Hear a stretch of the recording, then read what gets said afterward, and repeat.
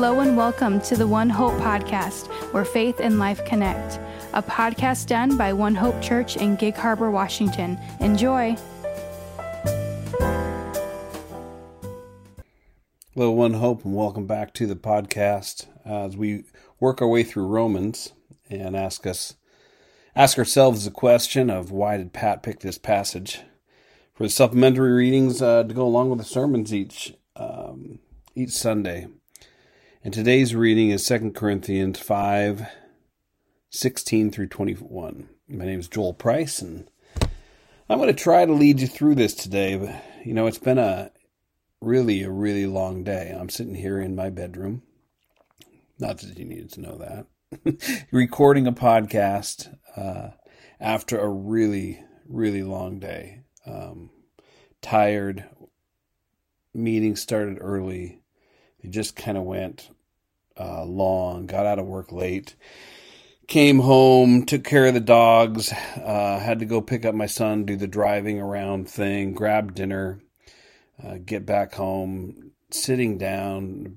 I ate, and then maybe somewhere around 8:30, I start sitting down, and I got this kind of funny text from James Wilborn about bloopers during, church worship, and I'm laughing there, and I'm looking at it, and it's kind of funny, James. And it reminded me of his podcast from today, this morning, which is All Saints Day, November 1st. I thought, that was a pretty good podcast. Oh, shoot. I'm supposed to be doing the next podcast. So that's what I'm doing right now. I am recording the podcast after a long day.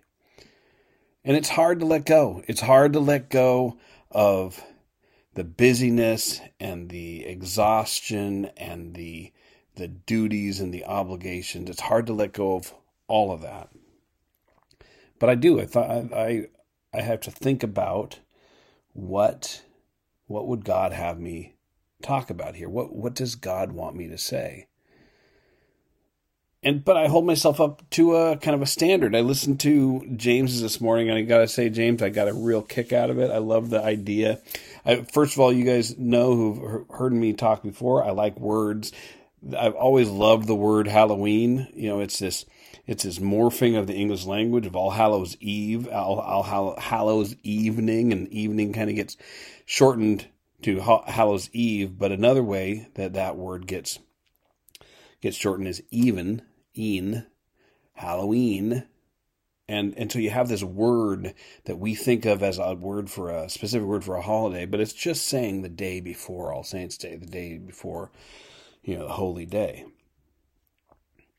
And this picture of kids coming to James's doorstep, I wish I could be there. I probably would make $1 million on TikTok if I could video, some 13-year-old girl dressed up as Taylor Swift, and James opens the door and says, "Law or gospel?" I can picture this, this girl's like, "Law or gospel? What's that even mean?" And of course, you get hit in the face with Lelvis at that point, which would be even better. Which reminds me of another kind of a word morph, and it hit me while I was listening to that story that as a middle schooler is getting lutefisk in their Halloween basket, it's the obvious refrain, it's the obvious response. It's like, you gave the wrong. Why would you give me fish? Why would you give me essentially rotten fish for Halloween? It's lutefisk, which is where we get the word ludicrous, obviously. So every time I think of rotten fish now, I just think, who would eat this? It's lutefisk. It's ludicrous. I think it's, you learn something new every day. And as I read 2 Corinthians 5, I realize that I'm just like the people that Paul's talking about in 2 Corinthians. The old has gone away. He says, if anyone is in Christ, he's a new creation. And I don't want to let go of the old. I don't want to let go of the work and the dinner and the driving and the dogs and the exhaustion. I don't want to step into what God has for me. I don't want to step into the podcast. I don't want to step into Scripture because I'm stuck in the old. But I am a new creation in Christ. The old is gone and the new has come. And it would be ludicrous for me not to embrace that. It would be ludicrous for me not to move into what God has promised for us. And what does it say in this passage? Why has Christ done this?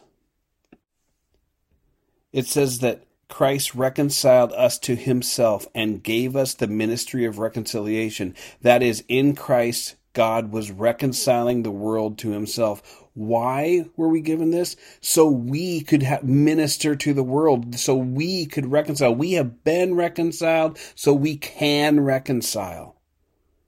The old has passed away and the new has come, and I don't hold on to the stresses of the day, but I move forward into the ministry of reconciliation with my neighbor. Therefore, we are ambassadors for Christ. We go out into the world and we say, law or gospel? Law? No, that's ludicrous. The ministry of reconciliation is in the gospel. It says God is making his appeal through us. For our sake, he made him to be sin who knew no sin, so that in him we might become the righteousness of God. That we may be ministers of reconciliation to the world. So, even though it's not Halloween anymore, lay aside the past. You are a new creation.